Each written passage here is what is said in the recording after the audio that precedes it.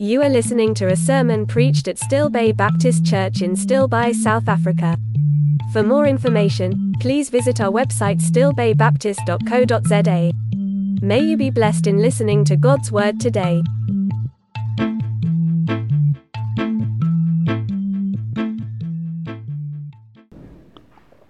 We are in a December series about seeking Shalom, finding God's promised peace. I hope you also spending some time thinking on this, but this idea of what really is available to us in Shalom. Shalom is the state of well-being physically, emotionally, socially, and above all spiritually.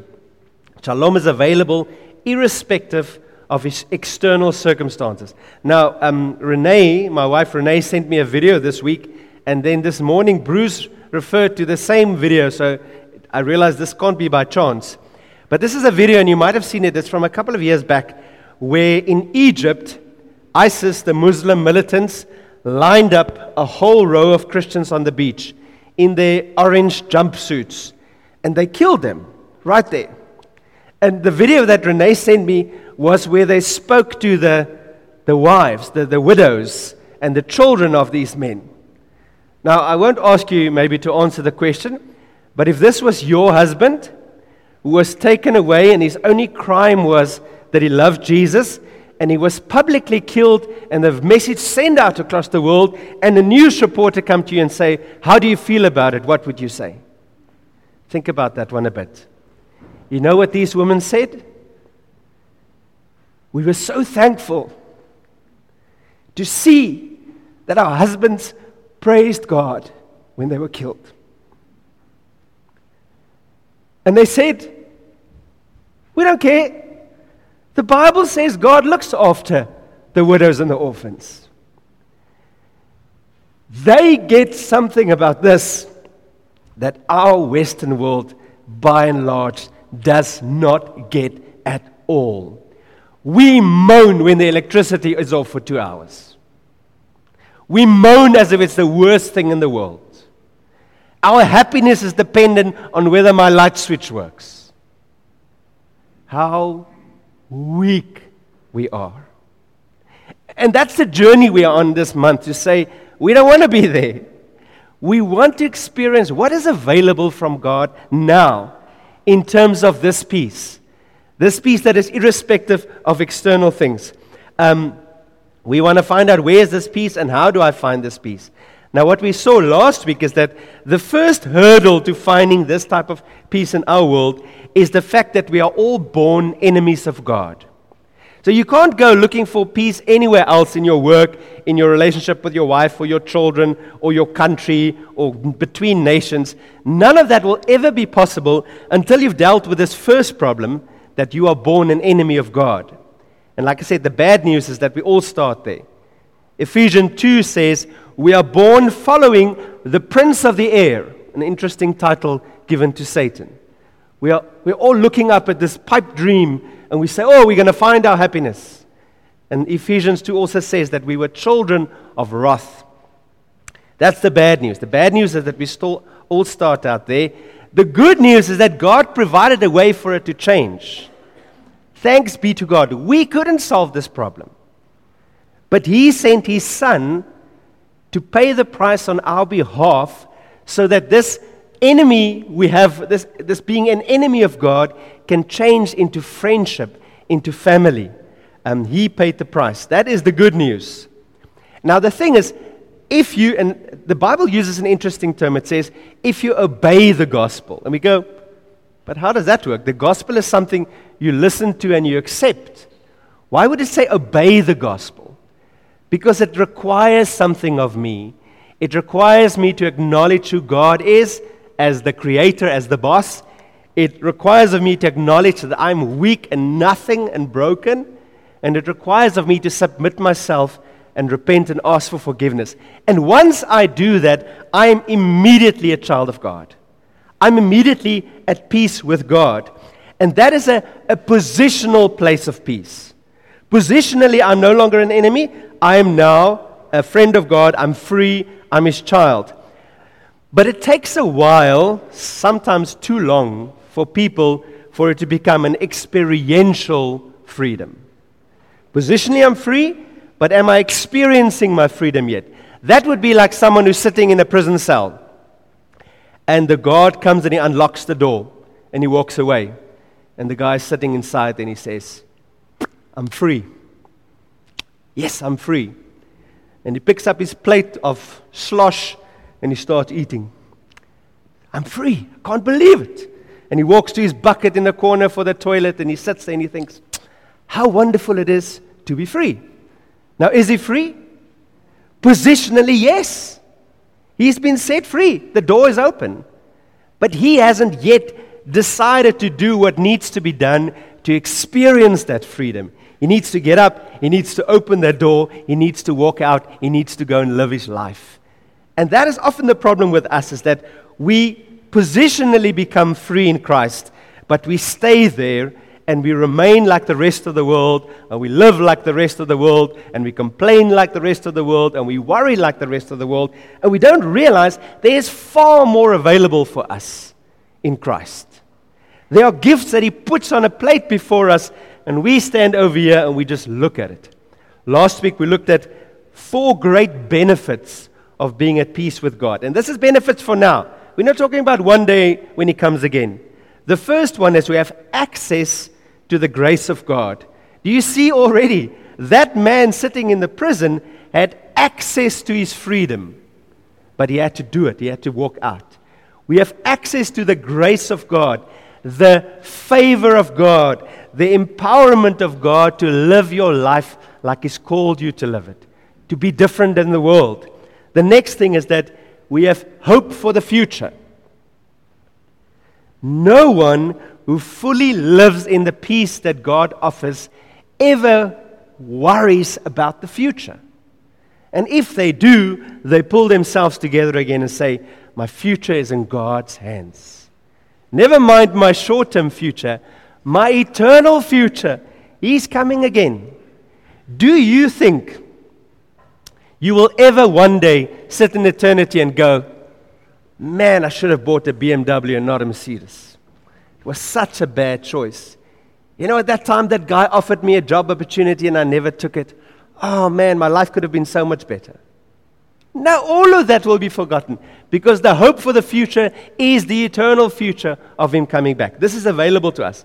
The next one that's available to us is the ability to rejoice and grow in suffering. What do we do in suffering?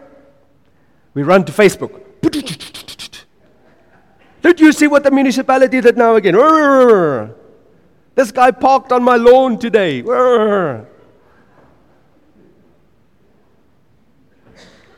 I hope you see yourself there, because I see myself there. Someone who experientially lives the peace of God takes anything unpleasant that comes their way and say, God, what are you going to do through this in me and through me? If I'm a child of God, God will never waste suffering on me. Every single suffering I face is God busy doing something, teaching me to rejoice, teaching me to grow. And the last one is that we are able to live in love because we have the Holy Spirit in us. And so the first step that we had to ask last week is saying, is this true of you? Do you want this to be true of you? Why, for so many people who claim to be Christians, is this not true? And we said the clue was when the angels came and they said these words, glory to God in the highest, and on earth peace among those with whom He is pleased. If you're a Christian by name and you live to please yourself, you will never experience the benefits of peace with God. God says, those children of mine who make it their life goal to please me, they will have the benefits of this. And so we also found this, we're busy in the rest of the year in Colossians, and look what we read already, and it says, this is Paul's prayer for Christians, not for unbelievers. He says this for Christians. I pray that you may be filled with a knowledge of His will. So you have your will, what you want to do, what your plans in life is, what you think the best thing. It says, my prayer is that you will forget all of that and you will figure out what God's will is in all spiritual wisdom and understanding, so as to walk in a manner worthy of the Lord, fully pleasing to Him. How do I please God? By stopping to do what I think I should be doing. I killed it, sorry. I pressed something.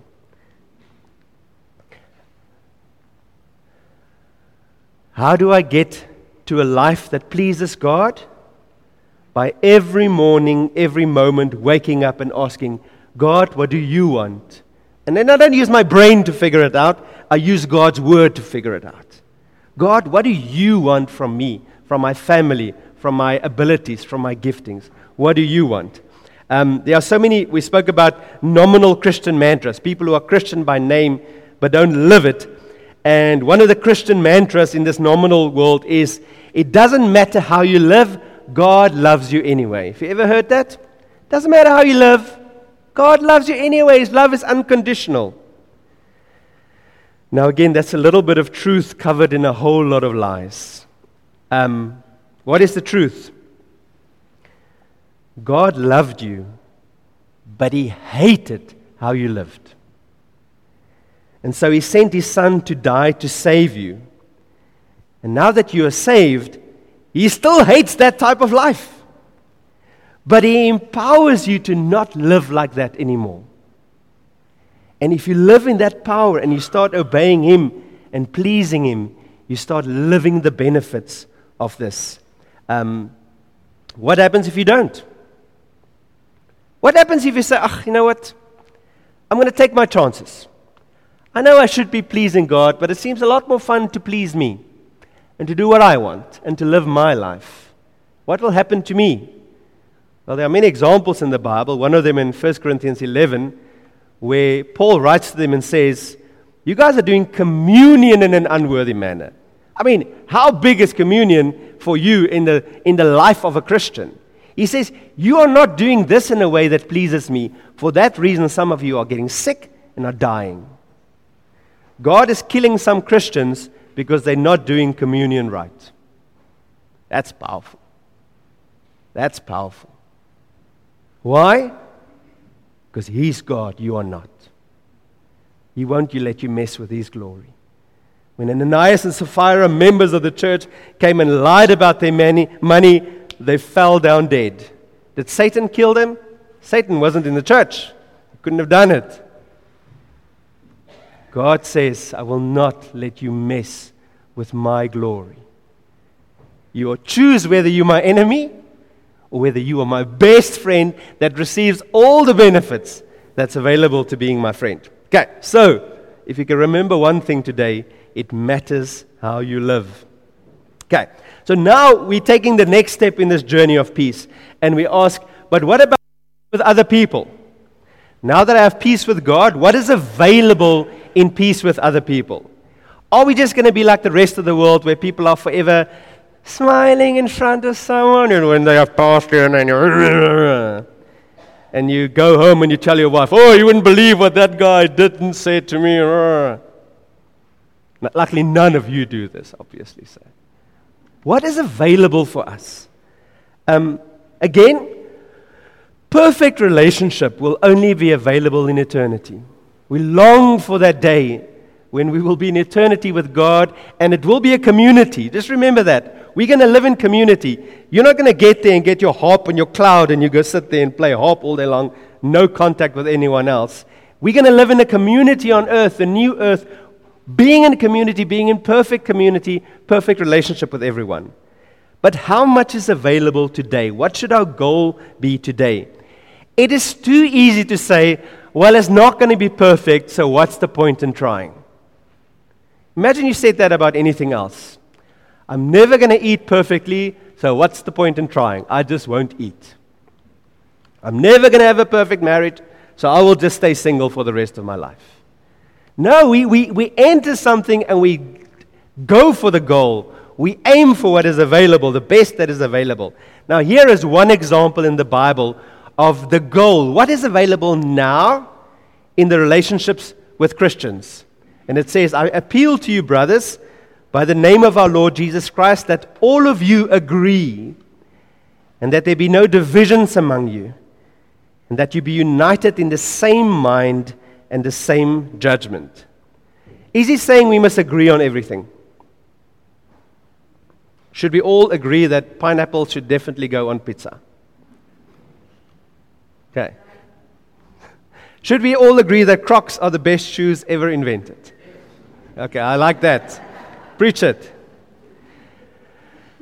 If you listen to the context of everything he says, is that we agree on the things where God expressed his truth. Not his opinion. God never expresses an opinion. Whenever God expresses his truth, he says, guys, we better agree on this. There's no room for opinions and other options here. Yes, is where we have to agree. And no divisions. Why do we often have divisions? Because I don't like what you do. I don't like what you say. You're different to me, and you treated me badly. And how do you get rid of the divisions? The picture is here is that the Lord Jesus Christ, if I come and I'm truly saved and I'm born again, and my goal becomes Jesus, I want you, Jesus. Nothing else in life is important to me. I want to love what you love. I want to hate what you hate. I want to obey what you call me to do. If that's what I'm saying, and the guy next to me is saying the same thing, won't we be in agreement? Won't there be no division between us? But the moment I start inwardly focusing and say, well, that's how I like things, and this is how I think the church should be stacked in the church, and this is how I think, then it starts suddenly becoming my opinions versus your opinions, and we start clashing. There's that beautiful picture that says, if you have 100 pianos, you don't have to sit trying to tune all of them to each other. You just get one pitchfork. And if you tune each one individually to that pitchfork, and they start playing together, it's a beautiful symphony. Because they didn't try to match each other, but they tried to match the source, God. That's the goal.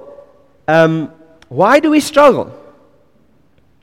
Why do we struggle with this? Why is it that I hear rumors? Because I only find these things out by rumors. People don't come to me and say, I really dislike that person in the church.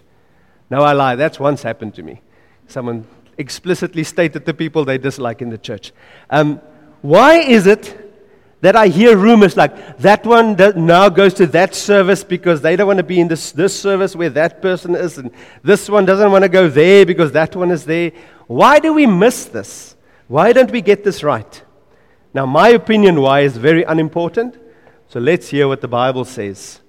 For you are still of the flesh. For while there is jealousy and strife among you, are you not of the flesh? And behaving, don't you love this? Only in a human way. Humans fight. Humans can't agree. Humans have disunity. It's impossible for humans not to do that. But we are more. We're supposed to be more. We're supposed to be changed. We're supposed to be born again. No longer I that live, but Christ that lives in me. But the moment I forget that and I start focusing on my worldly things, you said something that really touched my ego and you did, then the flesh starts coming up again. But if I deny myself, take up my cross, and follow Jesus, these things become possible. The previous slide, it becomes possible. Now, whenever we speak about this, people are often quick to jump to this verse, and they say, but remember, Romans 12 verse 18 says, if possible, so far as it depends on you, live peaceably with all. And they go, see, it's not going to be possible. I went to that person and I said I'm sorry, and they said I don't care, and now I'm upset because they don't want to accept my apology. I tried my best. We're just going to be enemies. That's a very bad interpretation of that verse. I'm going to show you the context of this verse. What does the verse above it says? Repay no one evil for evil, but give thought to do what is honorable in the sight of all. So in other words, it says, if that person doesn't respond well, I never repay with bad behavior. If that person does evil to me, I never respond with evil. If that person doesn't accept my apology or forgiveness, I don't say, well, that's your choice and now you have to live with it. How do I get this right? If this person is constantly in my face and he is just annoying the living daylights out of me and I can't take it anymore, where do I get the strength to say peace, kindness, love? I will never get it in my relationship with that person. I get it from Jesus. So if I struggle here, it's because I'm not right here. If I struggle to repay your evil with good, it's because I haven't sat enough at the source of good, the source of patience. And to sit before God and say, I'm so horrible and you still love me. I run away the whole time and you just forgive me every time. And if I sit and live there enough, I start being empowered to do this because all I do is I just pass on. You want some love? I can get some here, I'll pass it on. You want some gentleness? I'll get it here and I'll pass it on. That's how we get it right. So let's end off this with getting very practical because it's all good and well to say, okay, I'm going to pursue peace, I'm going to do it. What needs to change in me? What needs to change in the situation for this to work? Again, my opinion, vastly unimportant. Let's see what the Bible says. Therefore, a prisoner of the Lord, for the Lord, urge you to walk in a manner worthy of the calling to which you have been called, with all humility and gentleness, with patience, bearing with one another in love, eager to maintain the unity of the Spirit in the bond of peace. It's interesting that right here in the middle of the book, Paul decides to remind them that he's a prisoner. Why do you think that?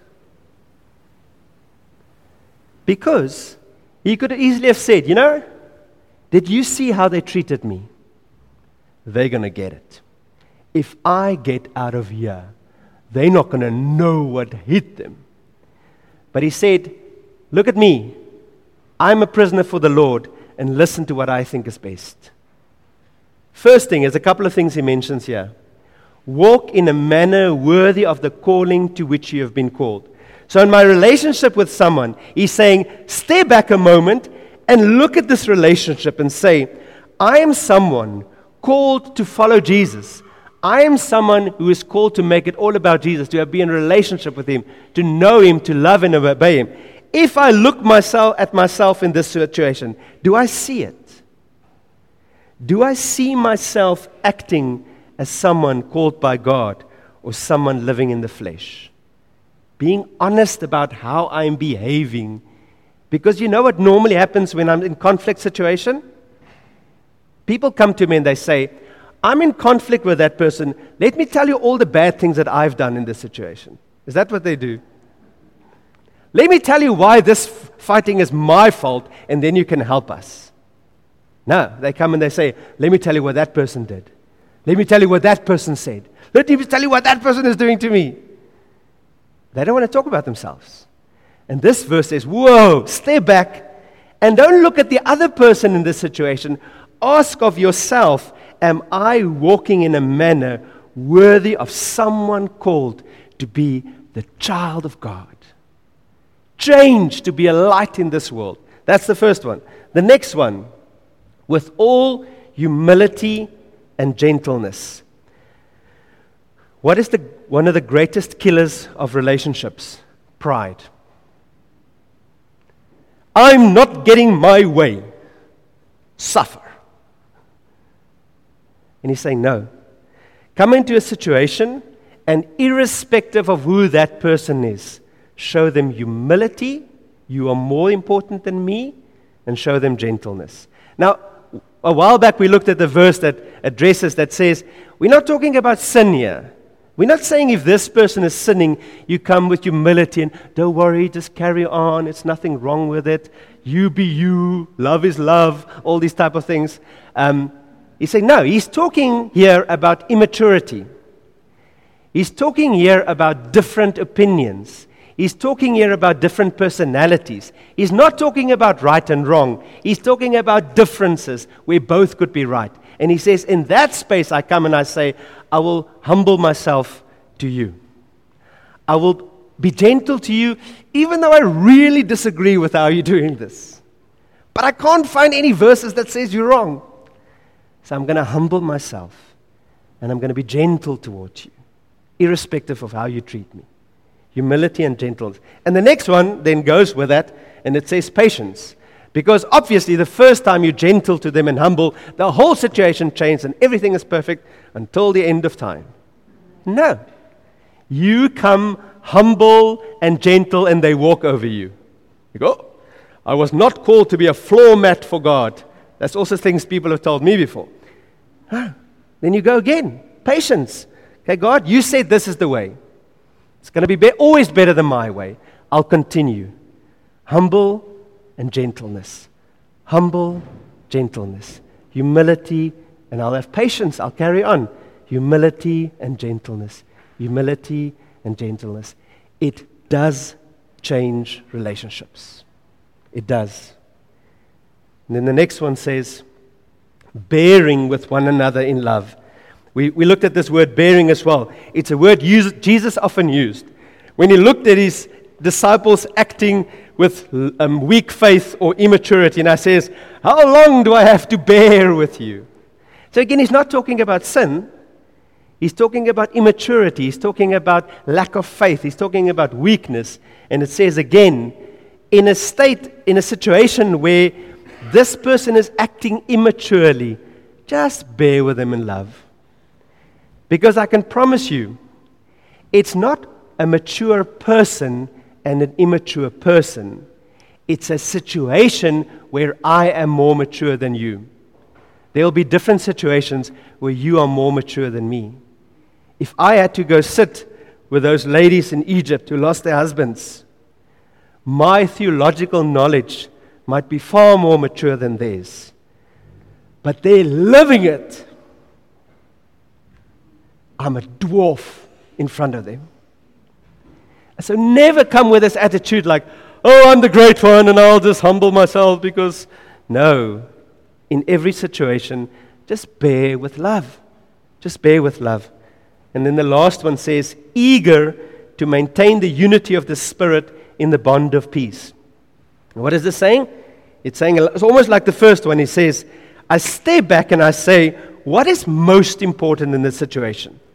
What's most important is that through the unity of the Spirit, we all have the same Spirit, we are all in unity. There is a bond of peace that should exist. Am I eager to do whatever it takes to maintain that bond of peace? Or am I more interested in getting my way? Or am I more interested in people seeing how wonderful I am? That's why it's sometimes needed to be gentle and patient, because my way is unimportant. Getting things my way is vastly unimportant when it comes to what God has called us to be, a bond of peace that shows the world, this is how you will know that these people are my disciples, by the love you have one for another. I need to wonder if I can say this now. I'm going to try to make it very vague so you don't understand. It's none of you. Don't worry, nobody here. I spent time recently with people who are very, very, very, very rich. And when I spent time with them, I realized they think Christianity has nothing to offer them. Nothing. They have what they want, and if they don't have it, they can either buy it or they can pay someone to make it for them. What do we have to offer to the world? Not better parties and better music and better sound systems and better whatevers. We have God to offer to them. The change that God brings, the promise of God's eternity. And if they're going to walk in and they don't see it, what's the point? That's why that verse says, By this the people will know that you are my disciples, by the love you have for one another. When the Holy Spirit starts working in someone's heart, and they become annoyed with the physical world of wealth and power and all of that, and they're looking for something more. They're looking for real. They're looking for God. They're looking for change. And they walk into a group that does it differently to the world. They can say, God is here. I see Him working. I experience Him working. That's the thing. So in conclusion, in Christ we have the gift of better relationships with each other than the world can experience. The best thing you can do in 2024 to improve your relationships with other people is to work on yourself. I'm going to say it again. The best thing you can do in 2024 to improve your relationships with other people is to work on yourself. Firstly, ask, am I a child of God? Am I truly born again? Or am I just walking with this crowd who are born again? I'm just walking along. It's never been a real reality for me. I'm just one of the ones here. Have I truly been born again? And then ask myself, am I living for me or for God? Am I living for my opinions and my likes and my dislikes? Or have I caught this calling from God to make it about Him, to follow in His footsteps, walking to eternity? Then this peace with God, this peace with each other, doesn't just become a possibility, it becomes a reality, something we live and experience and enjoy. Let's pray together.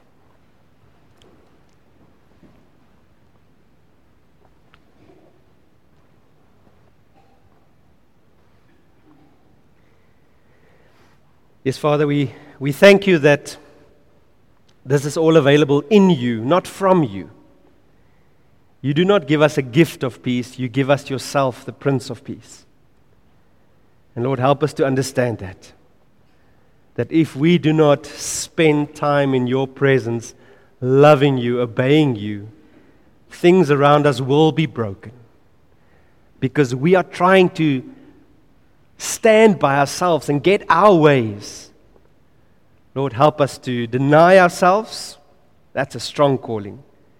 Take up our cross even stronger and follow you. Lord, thank you for what is available to those who are born again. Thank you for what is available to those who live to please you. And Lord, we can't. So empower us through your Spirit to be different, to live for your glory. We pray this all in Jesus' name. Amen. I hope you were blessed in hearing God's word today. For more information or prayer, please visit our website stillbaybaptist.co.za. May you find your life in Jesus Christ and Him alone.